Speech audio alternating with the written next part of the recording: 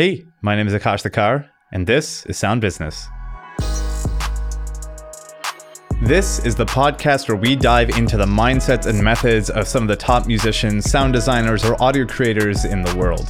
We're going to interview everyone from plugin makers, performing musicians, video game composers, and everything in between, and learn how they run a successful business and how they're making a killer living in the worlds of music and sound. My hope with this podcast is that you can be exposed to the many myriad different ways there are to make a killer living in the worlds of music and sound, and help you realize that there's no one right way to get to the top. And with that, let's get into the episode. My guest today is Dallas Taylor, who's the owner of DeFacto Sound, a world-class audio production house that's worked with brands like Netflix, Nike, HBO, Bethesda, Tesla, and countless others. Dallas and his team at DeFacto Sound also create the podcast known as 20,000 Hertz, which is the #1 audio-focused podcast in the entire world. Each one of those episodes takes 200 to 300 hours to make. So definitely go listen to 20,000 Hertz after you're done listening to this if you haven't already. It's incredible. In this episode, Dallas and I talk about running an audio business, how to be picky with clients, why creating content online can bring us tons of opportunities that we never would have seen otherwise, and so much more. So without further ado, let's get into the interview with Dallas Taylor. This is the best part about running an audio podcast, is that everyone just does the audio thing and gets it perfectly. You would think. You're way more advanced than me. You have way more episodes than me. Surprisingly, it's so hard to believe this, but in our show, the worst mics that we have received in the past has come from audio people. That's even funnier. I love that. Sadly, it's like always the same type of story too. We're like very polite. We're like, hey, we're like the world's leading show about sound. 100,000 people plus are going to hear this. You know, can you send over a quick 1, 2, 3 just to where we can make sure all our ducks in a row before we do this very intense, multiple people stopping their jobs to focus on this interview. Just send us a 1, 2, 3. And multiple occasions, audio folks will be very, very offended that we ask, and usually we go, okay, this is the attitude we're trying to crush with 20,000 Hertz, right? So I feel really bummed about this, but we just can't do this. The way that I look at it is just like, if you're an audio person, you could set this up in your sleep and do a quick 1, 2, 3 and send it to us just to give us some, peace of mind. But 2 seconds. So much pressure on our show, and it's just like all I want to do is just get a clean mic. But it's very sad because some of the worst recordings have come from audio people. Non-audio people, totally cool. We'll send them a mic. They're happy with it. That's the funniest thing. I would expect the exact opposite. I would too. It's always a bummer when that happens. It's kind of soul crushing when we research, we find exactly the person that we want to talk to. Much, yeah. We reach out, hey, you have this very specific thing we want to talk to you about. They're like, okay, cool. And then we kind of get through the process. Hey, it's scheduled for Thursday. Can you just send us a mic check just where we can like just make sure we're in sync here? And then it's just like crickets, or we'll follow, hey, just wanted to make sure you got this. And on more than one occasion, we have gotten completely told off, like so rudely. Like, I do this all the time. Like, you don't need to ask me for this sort of thing. That's and I'm crazy. Like, this reminds me of why I started 20,000 Hertz. To crush this attitude of like elitism. And I mean, that leads perfectly into like the first question I have is, you are running literally the #1 audio focused podcast in the world, which is incredible. And you cater it to an audience for people like me who are also sound people. And then also to generalists. I send your podcast to tons of people who know nothing about audio and they love it. They absolutely love it. So I'm curious, like, what made you first think, okay, I'm going to use my skills in multiple places, starting a podcast from starting off as a sound designer.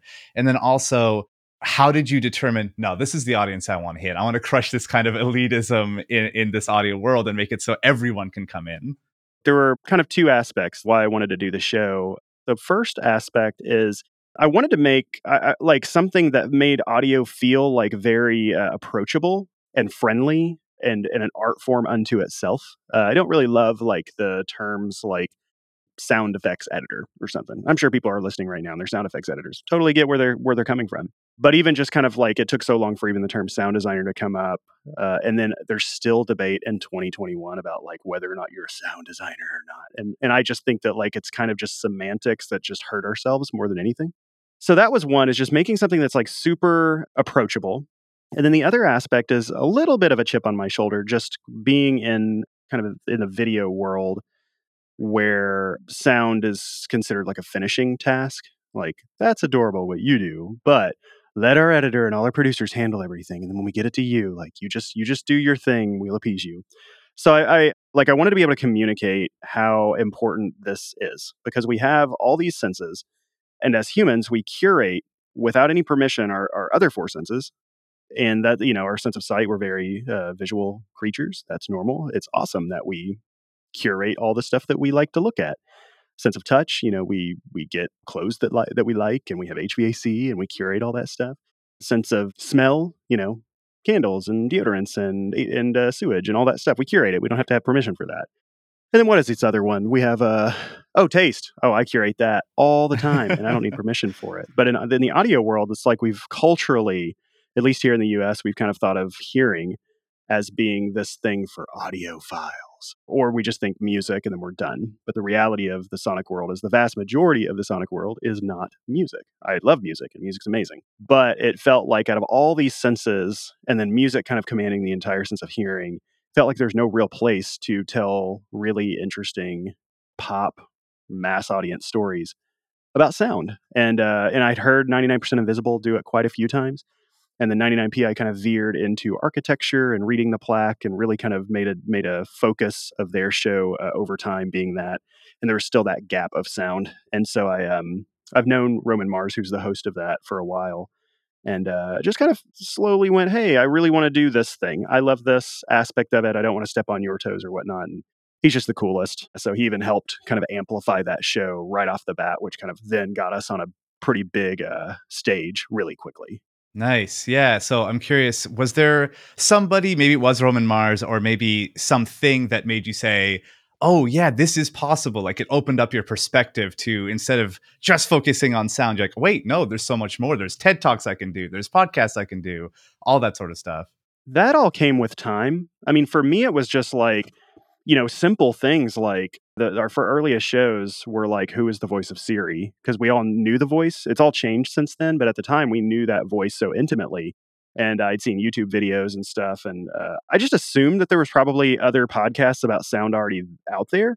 I know about like sound industry focused podcasts because I consume those. I've come in contact with other shows that are kind of about sound that are a lot more. They talk a lot without a lot of like utilization of sound. But I guess early on, I was just like, oh, the story of the NBC chimes, like boom, boom, boom. There must be a reason why that exists, so let's go find it. And at first, it was interesting because like literally no one believed in it. I had a vision for it because I already knew 99% Invisible. I was confident that I could make something close to that as long as I just allocated the resources from my studio to do it. And that was the most painful part, is just like doing something really highly crafted that took us.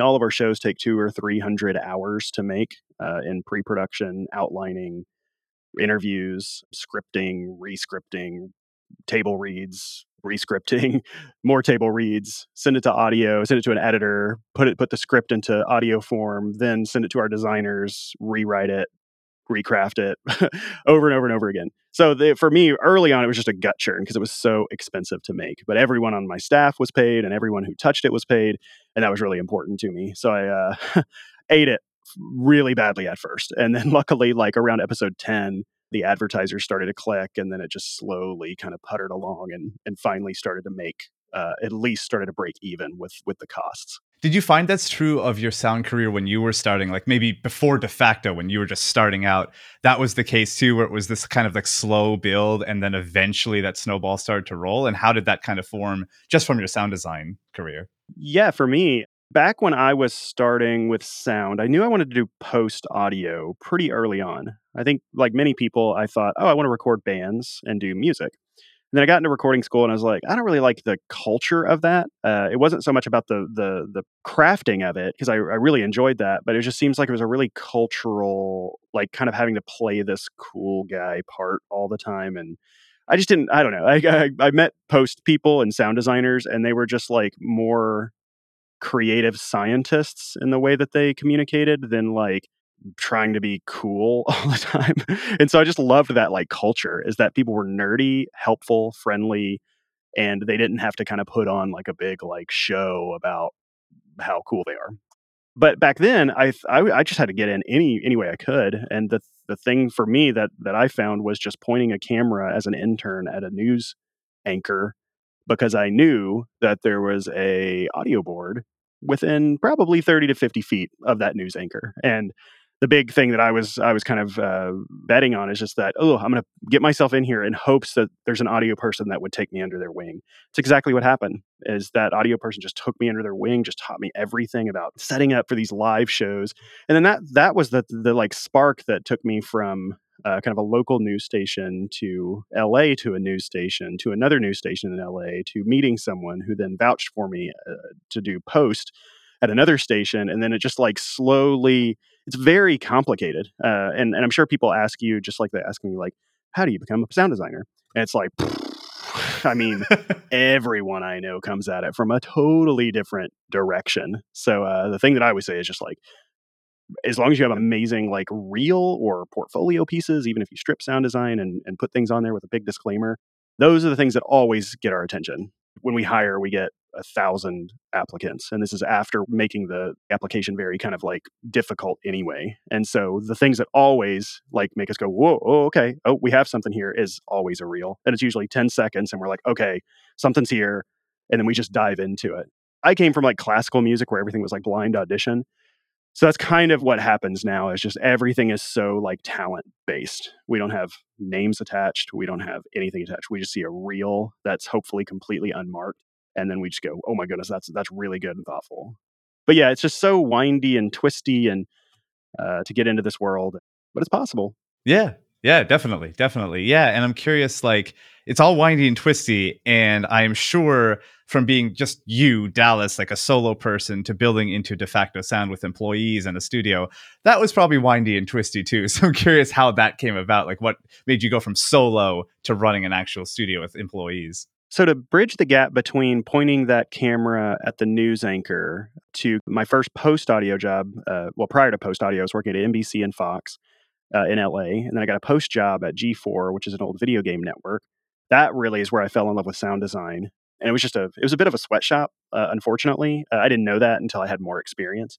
But I mean, like mixing entire like original shows in like a half day and stuff. It was like but then after that, I moved over to the Discovery Channel as a senior sound designer mixer, and spent some time there and really loved that because I was doing all these like Planet Earth type of things and mixing things for the UK and US and whatnot. But over time, I really wanted to work with other companies.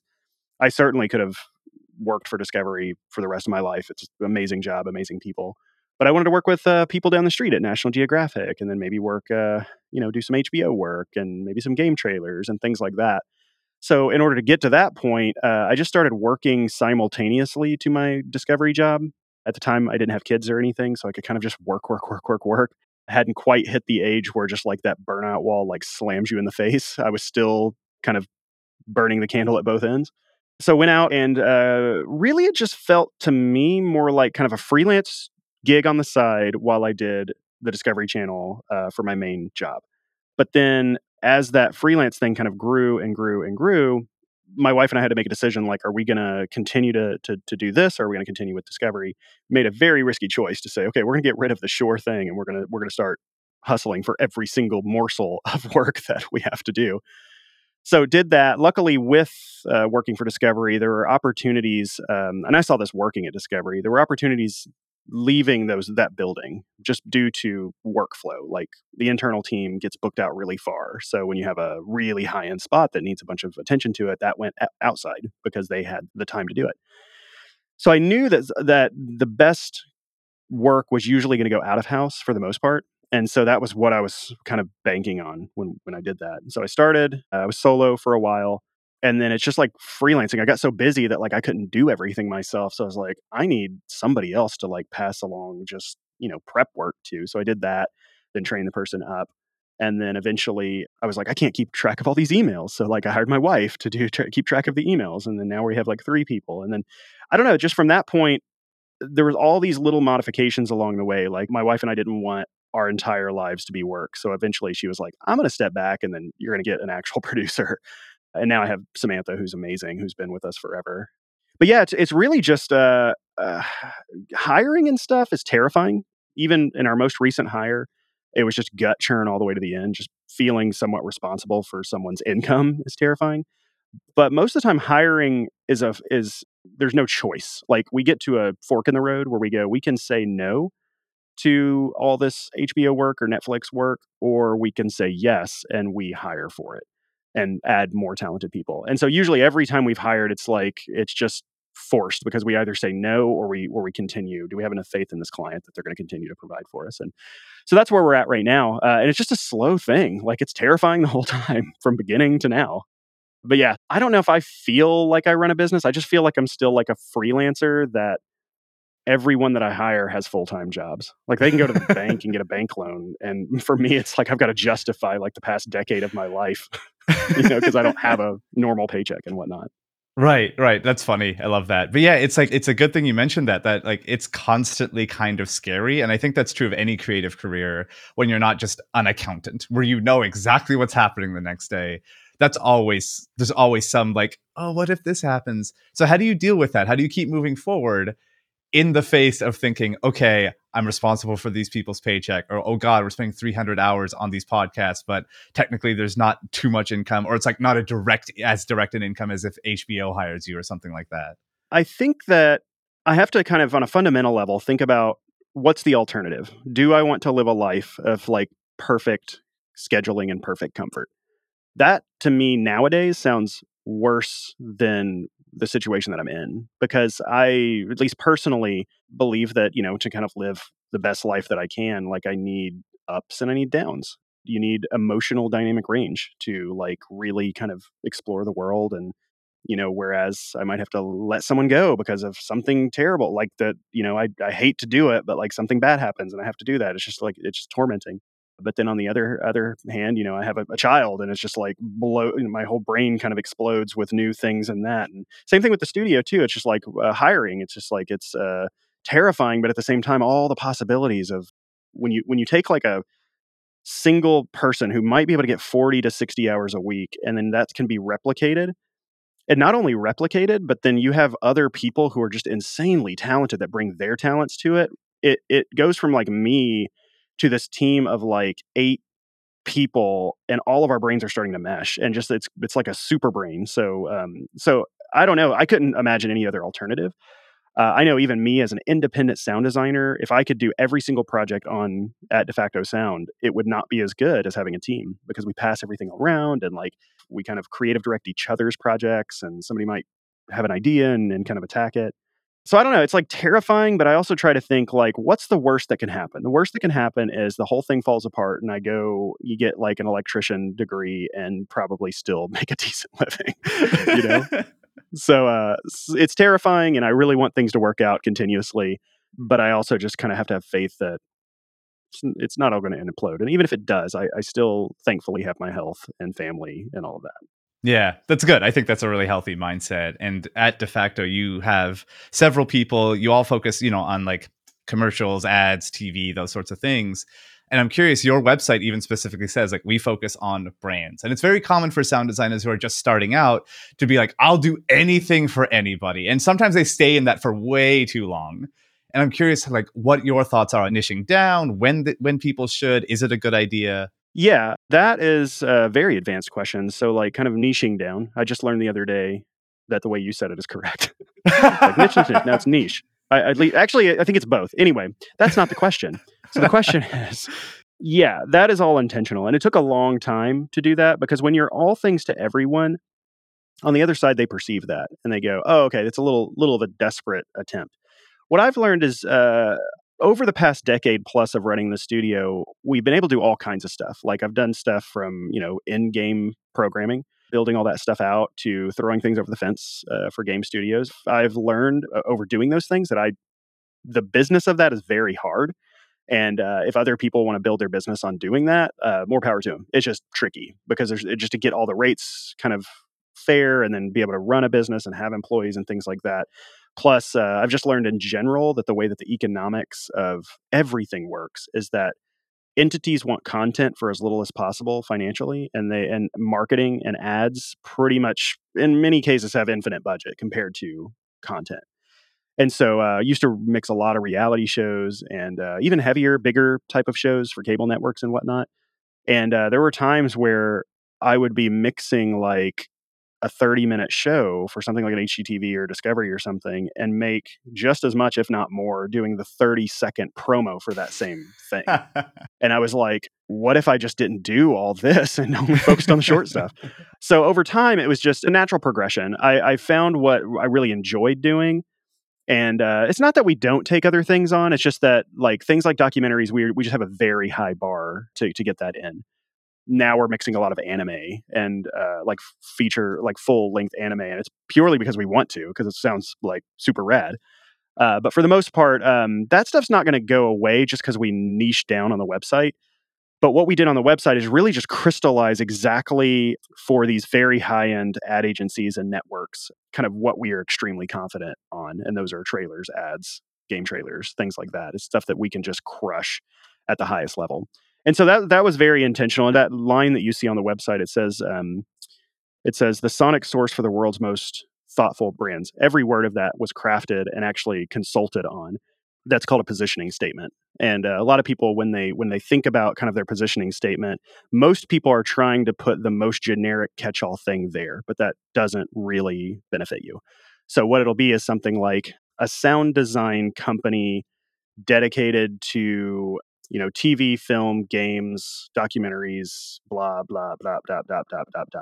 It's very uninspiring of a positioning statement, and it's also there's just problems with it. Like when you say a sound design blah, what you're saying is one of many. A equals one of many. So there's all these others, but we're one of them. So you generally, if you have a positioning statement, you want to try to find a way to remove the A and make it a the because you want to seem like you are a hot commodity. So the sonic source. We wanted to leave it as slightly open-ended with sonic source because there's a lot of ways. I've seen this natural progression of being like a post-audio house to now stretching pretty far into almost like becoming an audio agency because now we're getting like bizarre asks and installations or like very high end commercials where we're actually consulting it ahead of time.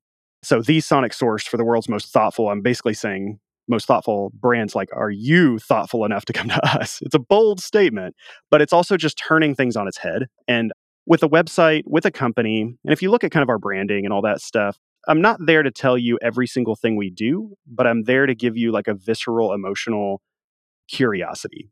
So, like your website, how you present yourself, things like that, create curiosity as your number one point, not like, I will do anything for any money. The things that hurt me the most to see is like some positioning statement, which was like a sound editing, mixing, blah, blah, blah, blah, blah, who can fit within your budget. Like, oh God, please don't. But it just does not make you look good. It makes you look real desperate.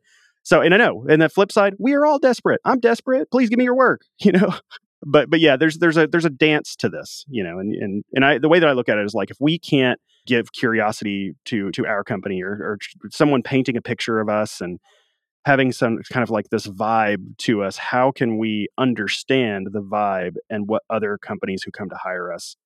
How do we understand what they're doing if we can't do it for ourselves? So that's always been my self-imposed kind of goals with projecting the company.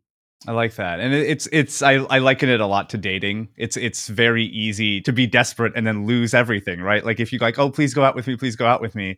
That's not going to happen. It's never going to work. And the same goes for freelance working in the ways we do, where you could be like, please hire me, please hire me, please hire me. That's just not going to work. So I'm curious in what ways, other than this like position statement, which is literally the best I've seen in the entire audio industry, and I love all this business stuff, and you're crushing it. I'm curious, what other things are you doing maybe in terms of negotiating, or when someone emails you, you say something like to make sure they're qualified and filtered, like how are you qualifying these people? I was literally about to say that. I think a lot of people don't even know the terminology qualifying a lead. Just like dating, you're not just going to say yes to everything. You got to like have some sort of like level and standard. It's like, is this person treating me well? Can I contribute to this person? And so if there's a lopsided balance, and I think the podcast has something to do with this because I wanted to like on a sideways way prove that our team and myself understands content and relating with people. But yeah, qualifying is something that Samantha and I do a lot. I'm the creative director of the studio, so I'm thinking about what do we need to achieve. And she's the producer, she does the bidding, all of those things. And she's trying to kind of boil it all down to how long is it going to take us? and what are the worst things that could happen? What are the best things could happen? We have a big team now, so we need to make a profit and things like that. What's our value to these companies? Because there is an argument for the hourly based billing and value based bidding. And so those generally most of the time, until you start getting to these upper levels of advertising and really big shows and things like that, most of the time, like hourly is pretty much going to get you in the ballpark. But when we find ourselves launching a new vehicle that has not been seen, and it's like the marketing budget's unbelievable, it's on every NFL game, it's in the Super Bowl, like then things start to go value based. Like you have to kind of look at it and go, okay, what is it that we're bringing to the table here? What is the pressure that's involved? How many people are going to be watching this? How many cooks are going to be in the kitchen on their side, my side? How much do I, as the creative director, need to be in meetings and like working out every single thing with the designers and things like that? So all that plays into kind of this value based thing that we kind of start with a baseline of here's how long we think it's going to take. Here's the value that we think we can bring. But every single thing, I mean, we bid 2, 3, 4, maybe, I mean, more than that every single day. And so we're vetting everything. If it's somebody we've already worked with, it's really easy to kind of nail that down. If it's brand new people, we have to kind of go, okay, what's their vibe? And if we get anything like where it starts to turn negative really quickly, or like confusing, or like email skills are really bad, or we feel like we're just this throwaway entity, usually we don't say no. We just go, what is this like headache going to cost? And then, usually it weeds itself out. But the funny thing is that sometimes it doesn't. And we throw out a big giant number and they go, okay. And it's like, oh, okay, I guess we're doing this now. And sometimes it's a disaster. Sometimes we just caught someone on a bad day. Sometimes they're just trying to solve a huge problem and then they turn out to be amazingly sweet people. But the great thing too is like over the years, Sam and I and our team have collectively reevaluated every single client we work with. We yearly talk about where we want to go, and we talk about what's working, what's not, and we will weed out clients that we don't want to work with. And it usually has nothing to do with the actual work. It almost always has something to do with a very like poor producer, or like when things kind of go sour when they don't need to. So yeah, I have no idea if I have any answer to your question, but I went on a little tangent. No, that's great. No, I love it. That's what we're here for. We're here for just chatting. Wait, you're recording this? Oh yeah, man, I'm so sorry. I'm so sorry. I should have told you. So it's a funny thing because when you are kind of qualifying all these leads, which is so important, so huge. Like when I learned it, I was like, oh my god, it makes things so much easier. Mm-hmm. But it does this interesting thing because as soon as you start doing that, as soon as you start asking questions, their respect for you goes up from the client. Like they tend to go like, oh, interesting. Like you're not just a throwaway. And the reality of qualifying a lead too is that a lot of people who are hearing this right now are like, I just want to have work. And right. I said yes to literally everything at the beginning. But I think that the thing when you say yes to everything at the beginning that you need to be on alert for is that you're getting an extremely small sample size of the industry. So I see this all the time. Like somebody on Twitter will be like, I got this big job for the first time, my big break, and it just turned into a complete disaster. It's not necessarily because of you. It's that there first needs to be questions of why it went all the way down to somebody who's just starting out, because there could have been a lot of people who said no to get to that. So there's a good chance. So a lot of persistence just gets you through all of those tricky places. I'm very thankful a decade plus after to be able to like highly curate who we work with. I mean, that is a very, very great position to be in. And it doesn't mean that's going to stay this way. I hope it does. But early on, I know that a lot of people are just like, I say yes to everything. But I think that the encouragement I would give in that case is just don't take one individual or a couple of individuals as what the industry is, because it's really not. I would say the higher up the food chain we get, so meaning like, say something kind of a local TV commercial from a local teeny tiny ad agency, could be very kind, great people.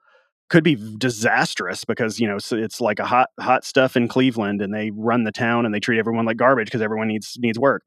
But then when you start to get up to like the levels of like a Wyden Kennedy agency or HBO or Netflix, Bethesda Softworks for the most part, like when you're up on those levels, for the most part, unless the culture of the company is toxic, you have amazingly talented people. Like Cartoon Network, for example, like they achieve such great results. And they do it, like when they note and they communicate, they are just so kind. Like if we're totally off, like if they're like, oh, this is not the direction we want to go. It's just like, but God, I love what you did here. Oh, I see what you're doing here. But here's a little bit more framing because I think you're thinking of it like that. But they're just so encouraging.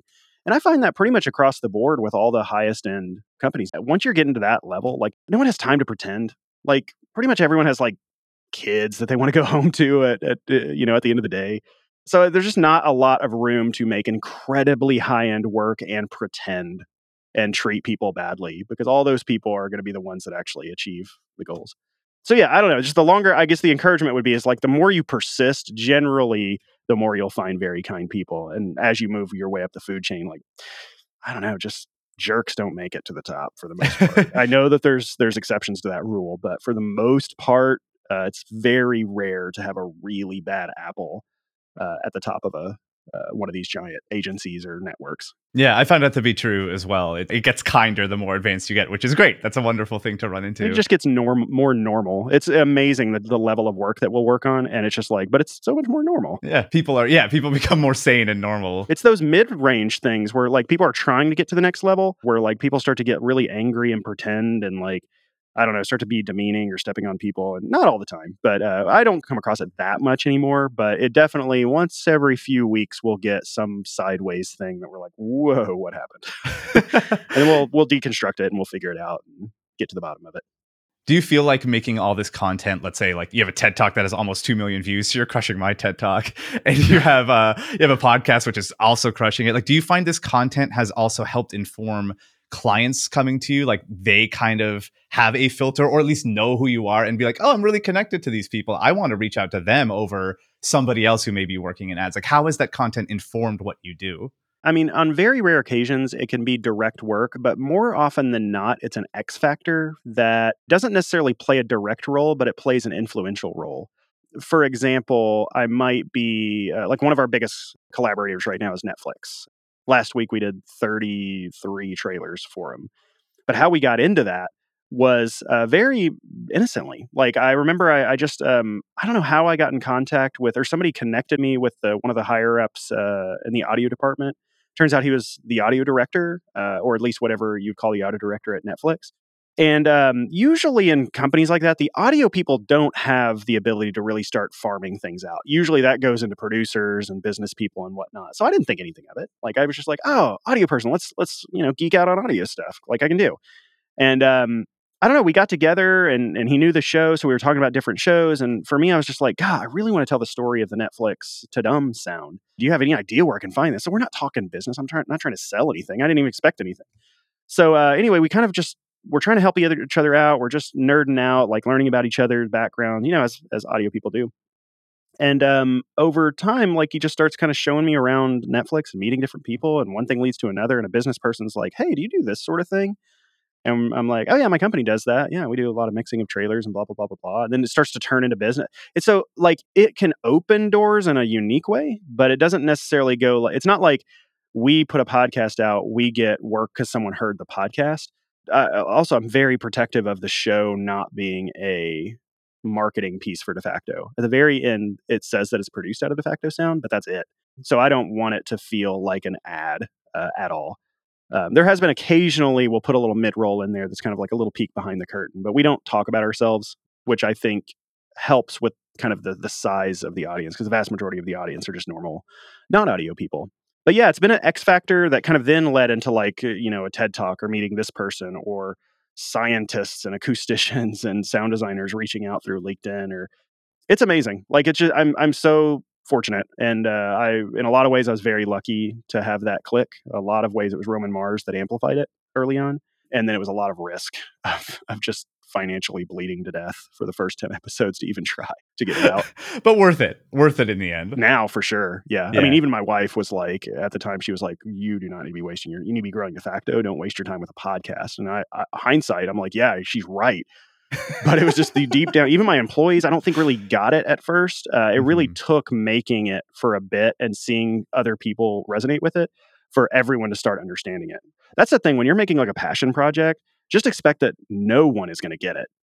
And that's fine. It's just, it's tricky. It was terrifying. It's still terrifying. It's always terrifying. But luckily we do have ads, and we actually do make income for the podcast. And so it's not so bad now.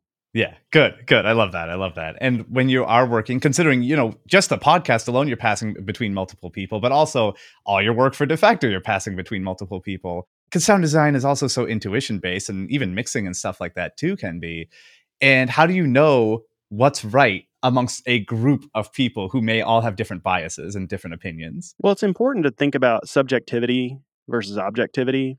I mean, I just did two really heavy reviews today. So my job basically is receiving screeners all the time and giving notes and thoughts, and not only just saying I don't like this, but saying like here's some sonic ways of trying, like try this or do this stuff. It took me a long time to realize like what I hear in my head isn't necessarily the best way to go. It's just what I hear in my head. And when I do listen to things, I'm really trying to think of like, what does the client want? What do I like stylistically? And what does what is the sound designer trying to do? And can this sell as is? And usually, if I'm making a change that's drastic in any sense, it has a lot to do with like client notes to begin with. I also spend a good amount of time doing creative calls kind of ahead of time just to kind of get everything organized before we send it into sound design. So, yeah, I think that I'm always pushing people to take chances. That's really tricky though, being a boss and having people take chances. But I just get so excited when I hear fresh things in the podcast, or because the podcast is the thing we can control fully. Usually on the sound design front, it's 95% is like pretty clear of what we're going to go for, even if it's a super epic over the top car spot. Like it's pretty clear we can hear like kind of this big influential thing or this big kind of over the top thing.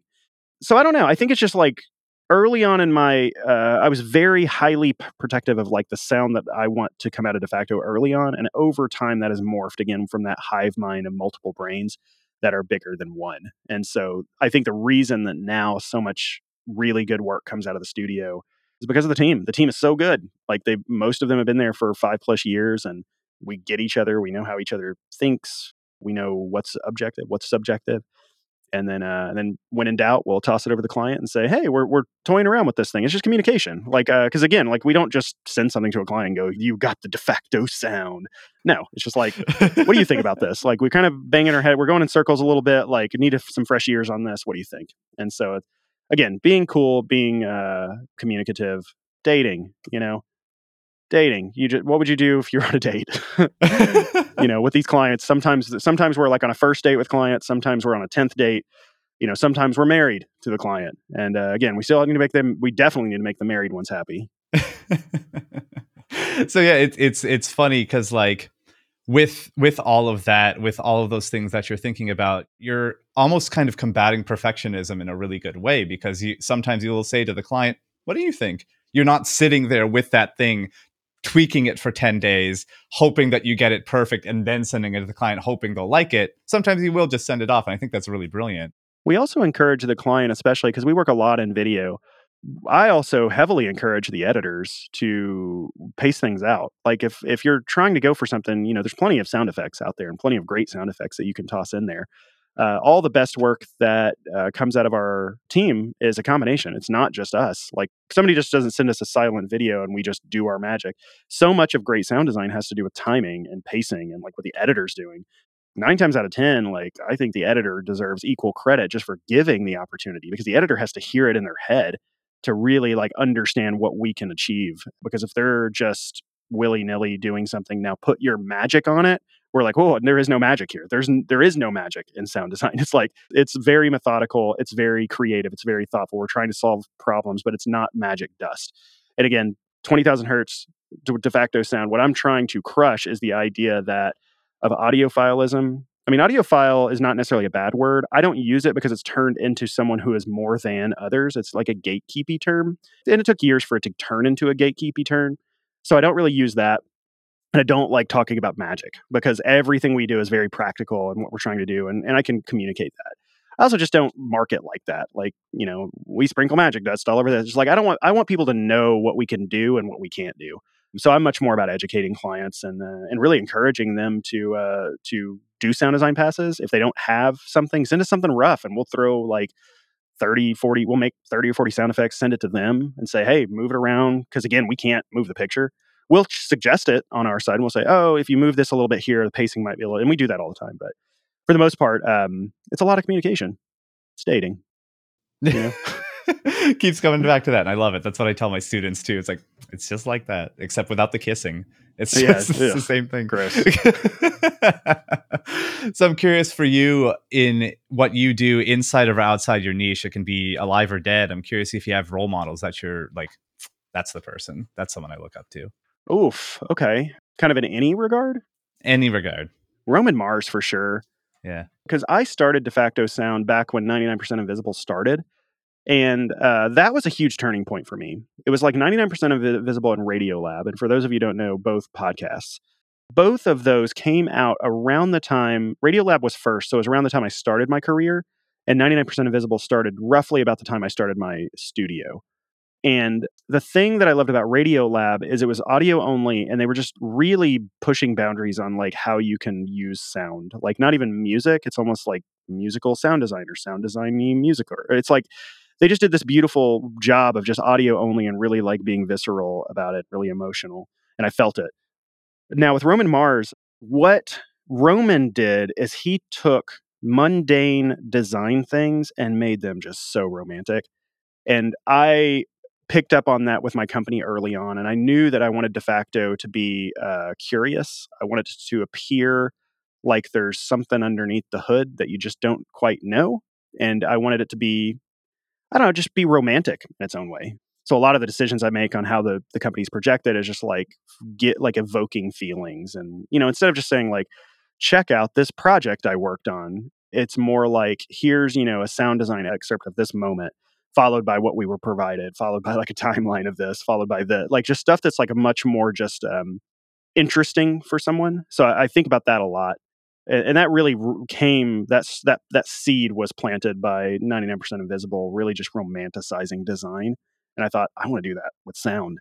And little did I know, because it still took 6-7 years before I started the podcast. Little did I know that that would turn into me almost literally doing the same thing as 99pi. Nice. I love that. And as a second to last question, as we start wrapping up today, what when you first started, and that could be anything, that could be any point. It could be when you first started in sound design. It could be when you started De Facto Sound. It could be when you were just pointing a camera at the news anchor. What was your definition of success, and how has that changed over time, and what is it now? Oh, it changed with every opportunity. It changed. It's like being on another step of a staircase or something. Like at first, I'm just like, I just want to get on the first step. And then I got there and I'm like, oh, I'm pointing a camera. I want to get over there to the next step. I want to get over to that audio board. And then, I moved over there, and then I'm another step. Now I didn't know what I was doing over there, so now I need to learn all this stuff, because otherwise, this is live, and like I could break all of this with a lot of people. And so, therefore, to remove the possibility of being horribly embarrassed and losing my job, I learned it all. And then once I kind of had that, I was like, I'm not sure I'm really happy in live stuff. I really want to kind of go into post audio, which I knew along the way. I was like, I had no idea how to do that, and it was just someone that threw me a bone. I mean, most of the biggest turns in my life has been from someone extremely kindly sticking up for me and giving me a huge opportunity. So I can trace that all the way back to like high school, where my band director drove me like 3 hours round trip to take trumpet lessons on her own time. Like, I didn't deserve that looking back. And then kind of going to college where I had a full scholarship. I couldn't afford it, and didn't have great grades, but I was pretty good at the trumpet. And then I don't know, just like getting into audio, like some random person over email like said, "Sure, okay, you can intern." Like I don't know why she did. Never even met her. And then just really lucking out, and the audio person at that news station being so flattered that they wanted to put me under their wing. And then that once I got into the audio world, I mean, it was like consistently audio people love helping other audio people, and pretty much like nonstop from the point I got into audio all the way till now. It's always been just like amazingly kind audio people in the industry just trying to build itself up. So I would say that like I feel really thankful for all the stuff that I have, but it's also due to so many people sticking their neck out for me, for my team crushing it every day. So yeah, the definition of success is it should be ongoing. It's like cooking. Like right now I'm obsessed with cooking. At first, all I wanted to do was just like know how to cook a steak or something. And then I was like, oh, but then I want to get the temperature perfectly right. Then my goal was like, oh, maybe I'm going to do this or try this. And then like, oh, maybe I'm going to throw a sauce on it. Oh, maybe I'm going to pair it with some wine. Like, you see how like that progression just gets a little bit more.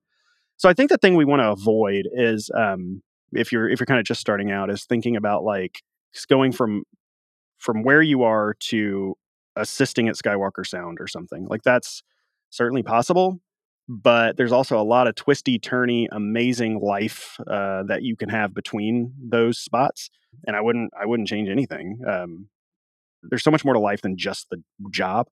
Your partners, friends that are along the way, the people you meet when you have to go over here for a few years to try something, and those stay lifelong friends. And I don't know. Yeah, for me, it's just like I wouldn't change a thing, but yeah, every month it's like a new challenge. God, now I'm trying to think of like my goals right now are just to make like the poppiest, most entertaining, friendly shows funny as possible. We're trying to make the show funnier on the podcast when we can, and more kind of like conversational, but in a really stylized way. And then at De facto, I want to expand on the stuff that we're doing. We do a lot of car spots, and I want to continue to expand that. We do a lot of game trailers, but I haven't really spent a lot of time trying to expand on that. And we're doing lots of Netflix, HBO, Discovery, all those things. And I think if I don't know, just kind of whittling it to just the best things we can do. Not even the best things. I think that's the wrong way of saying it. Like so much about the industry is who we work with. Like we could work on a pharmaceutical spot, and if the people that we work with is amazing, that's all that we care about. Those opportunities come as this whole industry grows. The other thing too is just to remember that like I grew up with the people who are now feeding us. And if you're 20 right now, like you're going to find your people there and they're going to grow with you. You can certainly kind of skip into like working for people in their 30s, 40s, 50s, 60s. That's definitely possible with your talent level and stuff. But like, I don't know, it's almost more of a community that grows with you. And then you get opportunities because your friend got an opportunity and like they get an opportunity because someone stuck out their neck and then they bring you along. And that's the stuff that's so much fun about this. And it's less about what it is and so much more about the journey. Yeah. And that journey's unpredictable in so many ways. Very much so. And I think being happy with the moment by moment life, living in the present, that's something that I've always struggled with. I've always thought, oh, the future, like what about then? And like, what about in 10 years? What about it? Everything would be fine if I was just there. None of that stuff is even real. The future and the past is not real. The only thing that's real is right now, like pinching yourself, like where we are in this very second. Like that's real. All that stuff, you can plan for it, but it's not real yet. And so I've always just like tried to become more content in the present and happy now. Anxiety is living in the future and depression is living in the past. And I know it's much more complex than that. And I've struggled with both. And finding that balance of just being very content with where you are at the moment and just knowing things are a journey and that'll lead to a fulfilling life, no matter if like what you thought you were going to be at 20 or younger. That doesn't matter. I'll do one small tangent real quick. The one thing that I hear a lot about is like somebody will kind of grow and they'll get a little bit older, or maybe they start going into a pocket of the industry that they didn't intend to go into. And I hear a lot of like, well, when I got into this, this is not what I intended to do. The thing that I argue with that kind of a thought process is that I look back and I go, am I going to listen to my 18-year-old self? Double that age now? Like, no, that person was not smart. So you learn like what works and what doesn't work. I think early on, I was just like, oh, but I want an IMDb credit on a Marvel movie. That'll make all my dreams come true. Not really.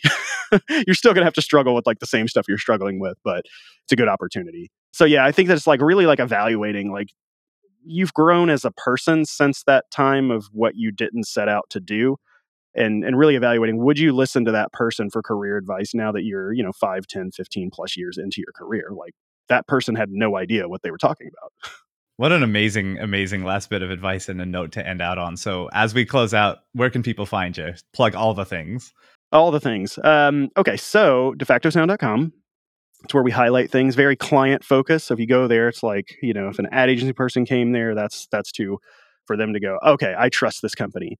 If you want something a little bit more like breakdowns and stuff, kind of snippets and stuff, I think Instagram's perfect for that. That's just at De facto Sound. And then if you want really ridiculous stuff, we have a YouTube channel where we take like 15-second clips of like a TikTok video or something random, and we completely recontextualize them in a funny way with sound. So those are the three things that I enjoy the most on the De facto side. Over on the 20,000 hertz side, you can find that in any podcast player, but it's all spelled out 20,000 hertz, no numbers, and that's where you can find all of our stuff. Beautiful. Thank you so much for taking the time today. Your insights are incredible. I think people are going to love it. I appreciate it. I'm flattered. I've known about you for a while, and this is so really cool that like we're meeting over a podcast. So, if I could shake your hand right now, I would. That's the end of today's episode. Thank you so much for listening as always. And considering I work in the world of video game, music, and sound, and so many people are always asking me how they break into that field, I have a newsletter set up for you. So if you want to learn how to make music and sound effects for video games and actually be paid to do it, just go to bit.ly/soundbizpod. Sound, B-I-Z, pod. And that newsletter will set you up with 2 free courses and a bunch of free ebooks and even sound effects that'll get you set up and teach you how to work in the world of video game, music, and sound. Thanks so much, and I'll see you next time. And if you're looking for more audio-related podcasts to listen to, this podcast is actually a part of the Audio Podcast Alliance, featuring a hand-picked selection of the very best podcasts about sound. So if you want to check those out, hear the latest episodes from our friends in the community at audiopodcast.org.